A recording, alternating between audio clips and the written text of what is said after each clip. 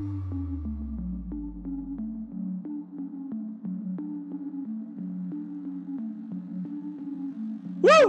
Come on! Oh yeah, I am here with Michael Blue, and you guys probably know him from this little ditty here. Please, Mr. Spaceman, shine your light down here upon us and help we the people need love from a mighty hand. Where did this come from? Let's start there. But before we kind of talk about who you are, You know, I'm an artist. I've done music for many years. Lived in Los Angeles for many years, and you know, I'm a songwriter. And Pixios came on the scene, and I also like graphic arts and any type of art I'm into. So Pixios really garnered my attention. Dove into that ecosystem and just fell in love. And that was all like, original. Sorry? It was all an original song, and you did all of the video? Yeah, well, the song actually is something that I wrote many moons ago. But when I was thinking of Pixios and I was thinking, God, I want to do a video for this. And then one day I was listening to Mr. Spaceman and I go, hey, you know, that'd be cool for Pixios. So I just edited together the video and it just kind of worked. So you started doing rabbit hole videos of your own, which I really liked. So a couple weeks ago, Rob and I, on our regular podcast, I took everyone down some really deep wormholes, predicting some like government connections with the executive team at Block One. And in the past, I knew about BIOS, which is Stan Larimer's project, and I talked about it on the show. But there's just so much going on with EOS right now that to kind of fill my hour maximum of time each week, I've kind of been leaving it off, and I haven't been diving as deep into the research into it because there's a lot of wormholes you can go down with the whole BIOS thing. And I saw you recently had an interview with not just Stan Larimer, but with the entire BIOS team. So since my audience here seems to really like when I go down these rabbit holes with Rob, I think they'll really enjoy this conversation we're about to share with everybody, because I think you're on my level with wormholing into some crazy stuff that I really think has a high chance of probability in the next year. Oh, so, for sure. How did you, I guess, just even get the BIOS team to agree to come on? I mean, I guess they're just promoting their project at this point, so they'd probably go on if anyone would ask them, right? Or was it difficult? You know, I was on the BIOS Telegram channel, and I DM'd Michael Taggart and said, you know, hey, I would love to chat with you about BIOS. You know, are you down for a Zoom call? And he said, sure. So we scheduled a date. And then on that date, I said, hey, we still on? He says, oh yeah. And by the way, Stan Larimer is going to join us too. And I was like, cool, very cool. You know, I've been following Stan, his work for many years. I've been in the space since 2013. A little bit about my background. I was heavy into the precious metal industry for many years. I owned my own brokerage. So, you know, I come from an era of actually telling clients that Bitcoin was a scam.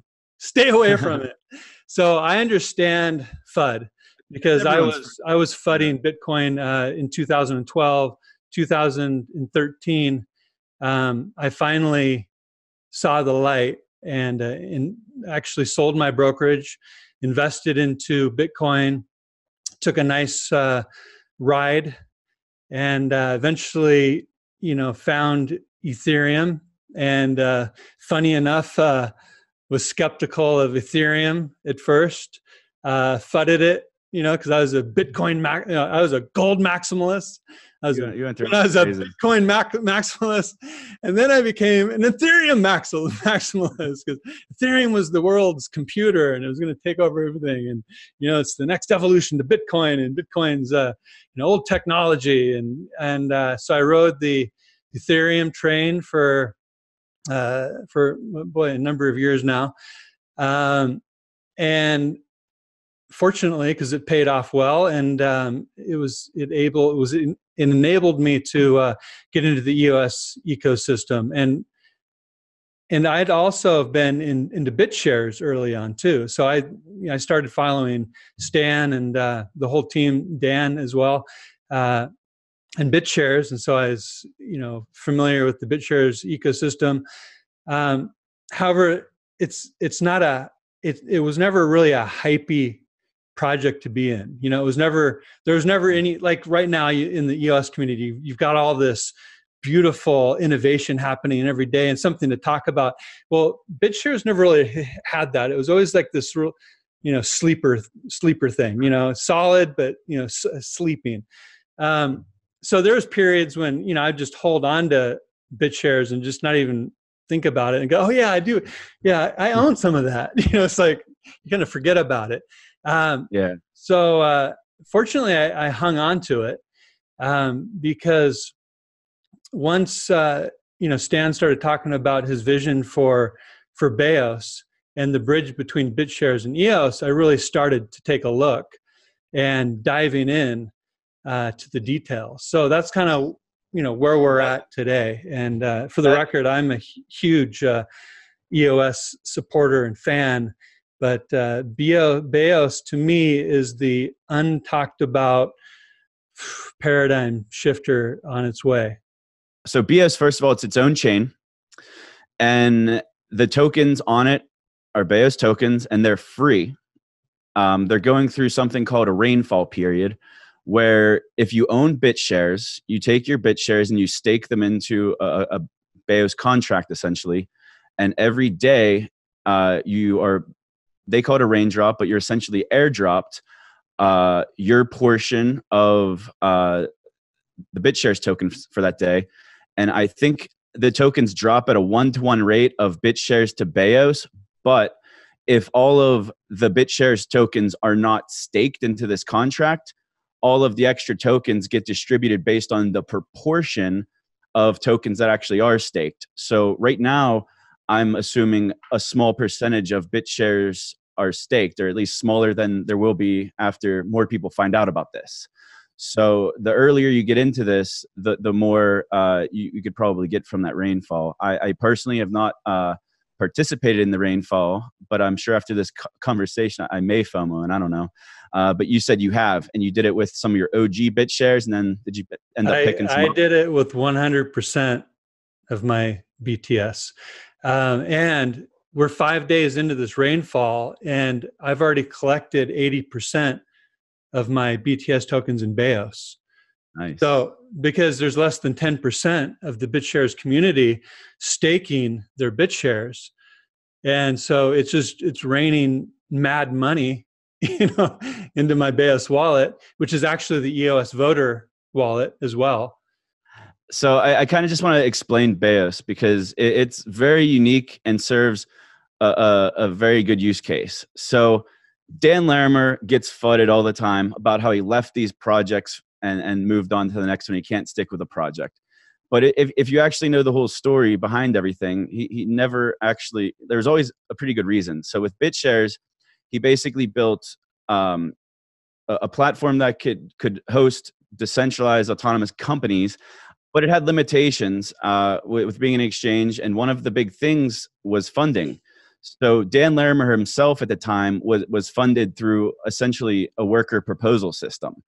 And whenever that funding dried up, what are you supposed to do? And he kind of had to move on to the next thing. And he thought Steemit, social media, what was the next thing he wanted to do.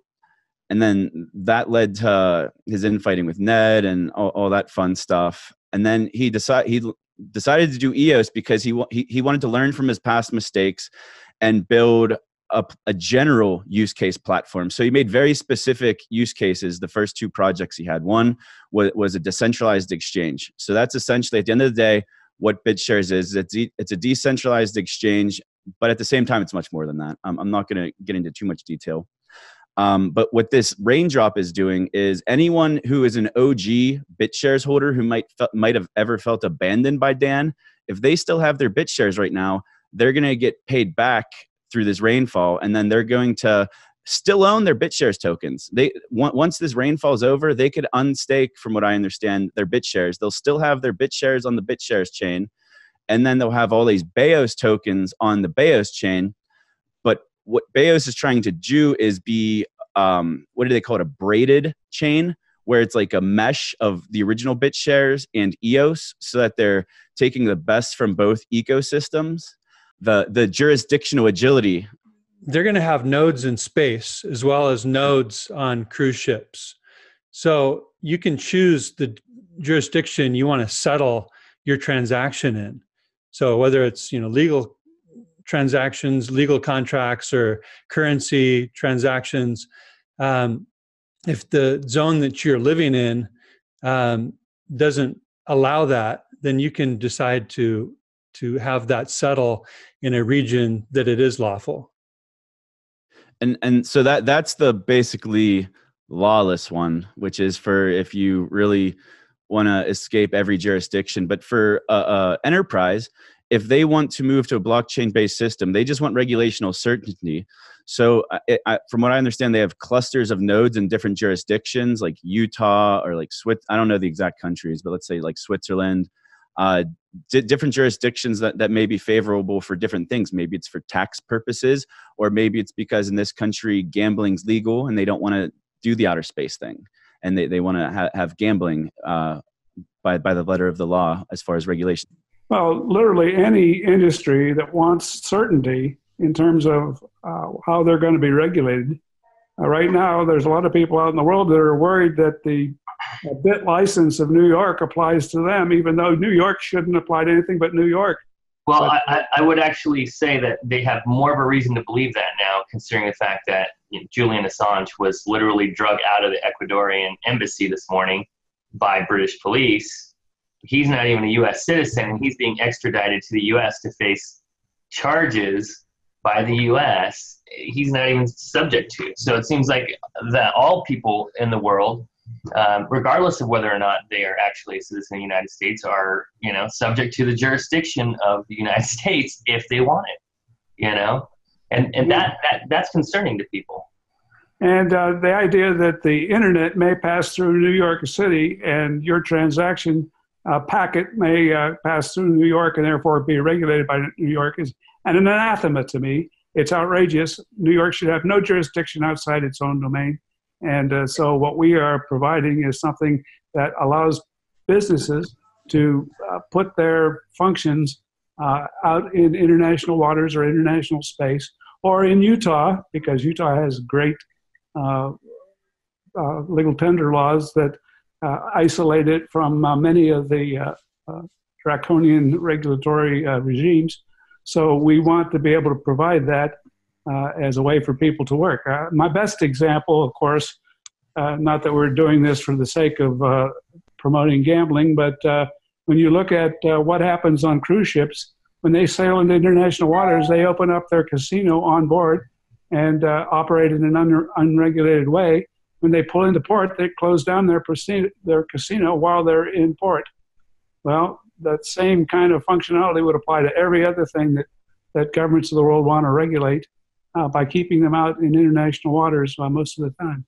So it's really interesting, but it's some people may say it's not as decentralized as some other, like even regular EOS or something like Bitcoin. But at the same time, complete absolute decentralization isn't really their goal. It'll still be decentralized enough. And I think BEOS, the foundation, someone actually owns the hardware for their block producers on land. And then I think it's almost, from what I understand, this is me talking, I'm not super well researched on this, but it sounded almost like a model where you get elected, you make a bid or whatever to be a block producer, and you actually just are essentially leasing the I don't want to say leasing, I don't know what the payment system is, but it's almost like a franchise. I don't know if you'd call it a franchise, but it sounded like you use their hardware. They have it all set up because they took care of all of the regulation.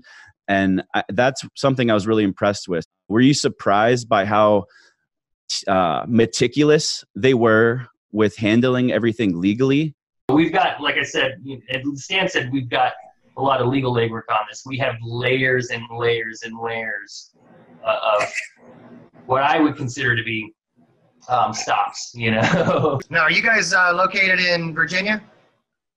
Yeah, I'm in Virginia, not too far from where Dan works with his EOS team. Okay. And I'm in Idaho, and I go back and forth to Utah. Idaho is another one of those maverick states. So. But we have people in Ireland and Greece and Thailand, all over the place, who are contributing to the project. So we're not really tied down to any one state. They've done everything very smartly, and they've got a whole team of really bright lawyers that are just, you know, dotting the I's and crossing the T's on everything that they're doing. That's why the whole BAOS raindrop was delayed many times, because they wanted to make sure that they were legal across the board. And it is a utility token, but through their legal, I guess, positioning, there's absolutely no way for them to be classified as a security. Even the BAOS token itself is backed by Quint, which is actually legal tender cryptocurrency, which is Quints are actually backed by legal gold and silver tender in the state of Utah. So BAOS is actually backed by Quint. Okay, now that's a neat tidbit. I had not heard that. So it is, every BAOS token is backed by a sliver of gold? A very small one, yeah. I think it's like, 1 million BAOS tokens for 1 Quint, I think. Okay. Was that it's a baseline. But you're saying that qualifies as a currency? It is backed. So Yeah. Well, it is, yeah. It does have an ultimate floor, right? And if gold goes parabolic, then, hey, you know, Yahtzee, right? Right. And so what we decided to do is, okay, number one, we'll back BAOS with gold and silver legal tender seen by the government as being money, number one.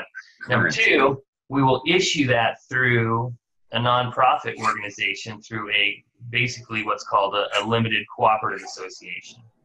And the reason why is for a few different reasons, but one big reason is a limited cooperative association nonprofit can issue out a security without regulatory oversight or any sort of filing by state or by federal.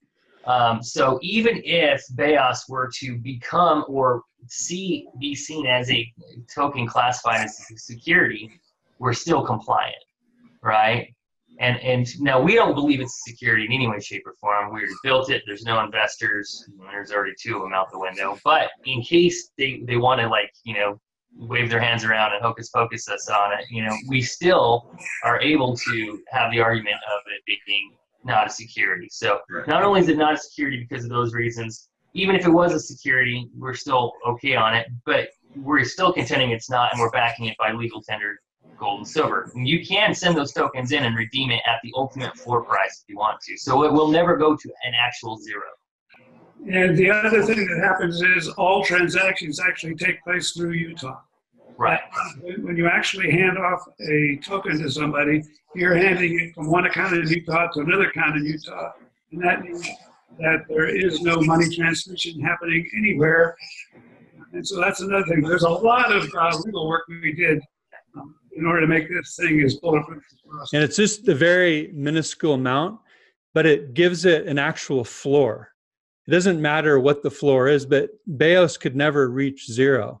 And according to them and the lawyers, that matters as far as, you know, regulation goes and being classified as a security or not. So they have definitely done their due diligence on the legal framework and positioning of BAOS, most certainly. That was really interesting whenever I heard that, because I worked with a lot of ICOs through 2017 and 2018, and like I never saw something like that, and that was the first I heard of it. And it made sense. So think of it like metal currency today. I don't know what they're even made of today, but at one point a quarter was worth a quarter's worth of silver. So basically, even if when it was silver backed, even if the United States would collapse, that coin would still be worth the silver it was made out of. And in this case, you have a digital token, which, yeah, it could be have no value to some people, but it does, because at the very minimum, it has a tiny, tiny fraction of an ounce of gold backing it, and it's not really worth much. It's probably less than a penny, but it's not zero. And you're saying that the way they described it to you, that made all the difference. That's interesting. Does that make Beos currency itself? That's a question that I have, because I know Quint is legal tender. So, and that's another project of Stan and Michael Taggart's, and another one that's for the rabbit hole discussion, because we do now have a cryptocurrency that's actual legal tender, meaning you can exchange that for fiat with no tax consequence. You can buy Quint, which is the gold-backed legal tender, and you can exchange it tax-free into Quint S, which is the silver version of it. So you have gold and silver. So can you imagine the trading possibilities? Now we have legal tender crypto, instant settlement, instant buys and sells through. Mike, give me a wormhole of what this means and could mean. How about that? Well, okay, now you have legal tender on EOS. It's a legal tender, international and US based legal tender, gold and silver digital currency, redeemable on demand, 100% reserve on deposit, 8K video cameras pointed at the actual gold and silver in the vault, so people can actually see it and see the lot numbers and things like that. That's more of a responsible type of monetary system, and I would argue almost a banking system in that way. Rudimentary, doesn't have a ton of features yet, but able to now send any sort of store of value anywhere in the world to be redeemed for gold and silver on demand. And so imagine having the ability to have nodes in space and international waters where this type of monetary system can then reach any corner of the world. Anybody could then send any store of value anywhere else in the world, whether you're in the Sahara or Zimbabwe or in Timbuktu, doesn't really matter. And you can get that value within about 1.5 seconds right now on BitShares. With EOS, it'll be even faster, or BEOS, right? Let's backtrack. So we are all expecting Block One or the community of EOS to have a true IBC. So whenever they call it a braided chain, like meshing EOS with BitShares, they're under the assumption, I believe, that we will have an IBC sooner rather than later. And I right now, we do have these pegged wrapped tokens from chain to chain, but it's like dial-up version of IBC, and we want broadband version of IBC and eventually fiber, but that might be a few years off. Right. So we have these legal currencies on Beos, completely legal. They could be jurisdictionally agile, so they're in a specific jurisdiction, let's say Utah, because that's where it seems like they did a lot of their work. And then we could move those tokens to EOS, and then we could use them on EOS for whatever we want them to, or they could be on Beos. It depends. It's wide open right now. We haven't seen the use cases yet, but that could be interesting. Is bringing the asset-backed tokens, like the gold token, the tokenized gold. What's that company? Quintric. The other thing it does, though, is all of these companies that maybe were OGs building on BitShares and have stuck around over these years, they now get all of the benefits of EOS, because all the EOS code's open source. Any update that EOS gets, Beos can get, and any sidechain can, like Worbly, Talos. It's all the same. They're basically able to piggyback on probably $100 million at least of development every year going into EOS, and that basically is a cost that they don't have to assume themselves, because EOS is basically not EOS. EOS.io is being updated regularly by Block One. And they won't admit it, so we'll say it for them. But I don't care how much Stan says he doesn't talk to Dan about his work, and how much he said Dan doesn't talk to him about his work. That is complete and utter. Yeah, I'm in Virginia, not too far from where Dan works with his EOS team. I don't have a word for it. It's being safe. Let's say that they're father-son. I mean, both in Virginia. You know, Stan's almost walking distance to Block One headquarters. I mean, come on, they're both geniuses. Exactly. You know, hands down. They both love the space. You know, Sunday dinners. They're just like, that's not what it's like, but that's what they'll tell us it's like. They're very close, I'm sure. But I don't want to get them in trouble. I'm just saying this is the obvious, right? Right. So, and let us add, this is all speculation, of course. You know, we don't know anything, folks. I don't own Beos. You have some Beos. I have none right now. I might by the time this airs. Who knows? But this is all speculation. So this is our opinions and thoughts. No one really told us anything, but I just think it's super interesting. And I know I haven't talked about Beos, and I want to support the Larimers. I'm a big Dan Larimer fan, and I became a big Stan Larimer fan when I didn't actually learn about him until probably last August. Whenever they started publishing more stuff about Beos, and I learned that he happened to be the godfather of BitShares. I had never known that before. Yeah, he's a good man. I mean, top to bottom, he's a good man. So let's get into some conspiracies. We promised people wormholes here, and we're being really informative and educational here. We got to get a little crazy. So some background on Stan Larimer. So with some of my recent EOS episodes, we talked about how EOS.io or Block One is potentially doing government contracts and government work.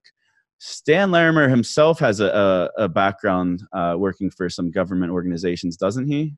Oh yeah, well he's an engineer. I mean, he's working on a model for Beos through Sovereign Sky, where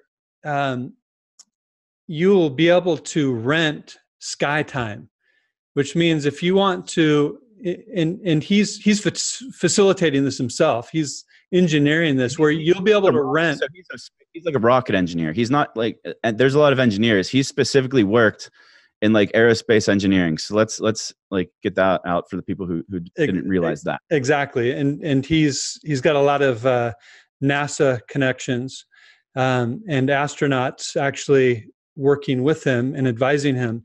And I'll go through those connections here in a minute, but he's actually working on the mechanism that you'll be able to rent telescopes in space and rent time to research Mars or whatever. You know, whatever you want to aim that camera at, you'll be able to aim it at and do your research. And this is the project called Mission Space, right? Mm-hmm. Okay, so I guess. So there's a few things to get excited about, but it's all like a mishmash of the same team with a couple extra key players added in that are like for the Mission Space. There's some space related companies and executives on the team. And so there's a couple projects here. So there's Beos, that's the actual blockchain platform. But then there's Mission Space, which you said has telescopes in space, and some of them are already in space. There's Are You On, which is a social media platform. Coincidence, right? Yeah, which is amazing. Yeah, so we'll get into that, and then there was a third. The third one's Sovereign Sky, and Sovereign Sky is like a mesh low satellite orbiting network, and we have talked about that on my regular podcast before. But in your interview with them, it sounded like it wasn't going to be ready for June 1st, or do you think that was purposefully done in the way they answered you? You know, I know they have 2 microsatellites up already. So I know that they're a good 18 months away from, I guess, from what I gathered, significant, network in space. So, but they do have 2 microsatellites in space now. And those were launched in December. So that was the SpaceX launch that we talked about on an old episode. But regardless of the space, the satellites, I think they could still do that jurisdictional agility on just international waters without the satellite. I don't think that's a necessary component for them to do what they're doing. Exactly. Yeah. They And have 1 or 2 nodes in space. Yes, they could use them, but I don't think they're even needed. They're still on international waters. right. Yeah. And it's interesting because going through the different players involved in Sovereign Sky and RU1, one of the gentlemen was deep player in the Royal Caribbean Cruise Line. So there's connections to Royal Caribbean Cruise Lines from a big player. In my mind, without a doubt, this has been something being worked on behind the scenes for many, many years. And even Michael Taggart, in an interview I watched today, he was mentioning about the early days when he and Dan Larimer and Stan Larimer were around the kitchen table, and everything that is coming to fruition right now was part of that dreaming phase that they all took place in. I'm going to tell you guys this. I got conference calls that we used to have, and I used to record them so we could review it later on, some of the call, because they would go on for hours sometimes, of Stan and me and Dan Larimer and a few other people on that call discussing, the features that were going to be put into BitShares.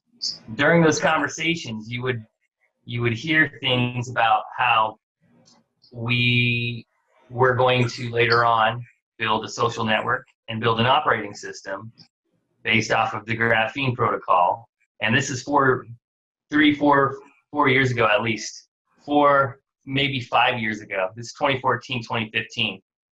And this is how long this has been in the making. I can prove to you guys and anybody else that this has been a part of the process and in the wheelhouse and in the actual sites the entire time, and it's taken this long to get there, but it's been the intention.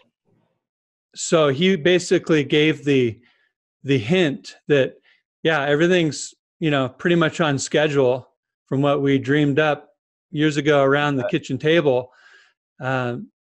So that's what I've learned about these rabbit holes I've gone down is Dan, and it sounds like his father and Michael Taggart, they were all together at Cryptonomics at one point. Dan is the original founder of Cryptonomics, and that's the company that built graphene. And it's the company that Michael Taggart and Stan Larimer are both like CEO and president of. I actually asked Dan if he was still a partner in that company. I did it publicly in Telegram, and he said no.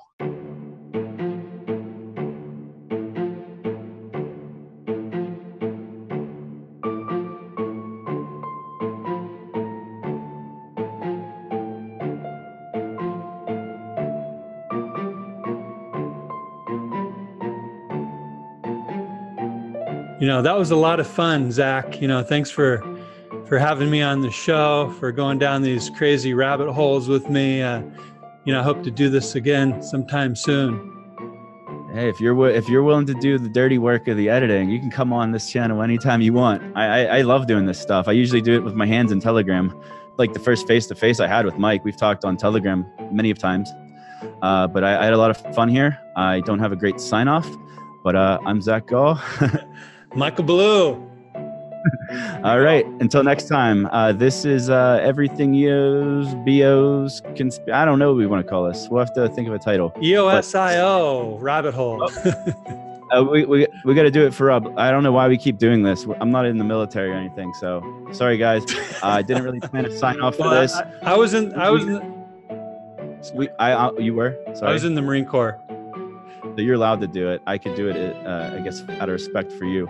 But I think out of respect for Rob Finch, we should end it with let's try to synchronize Go EOS at the same time. And if we mess it up, no retakes. So we got to time this up. Ready? Okay. We're going to say Go EOS.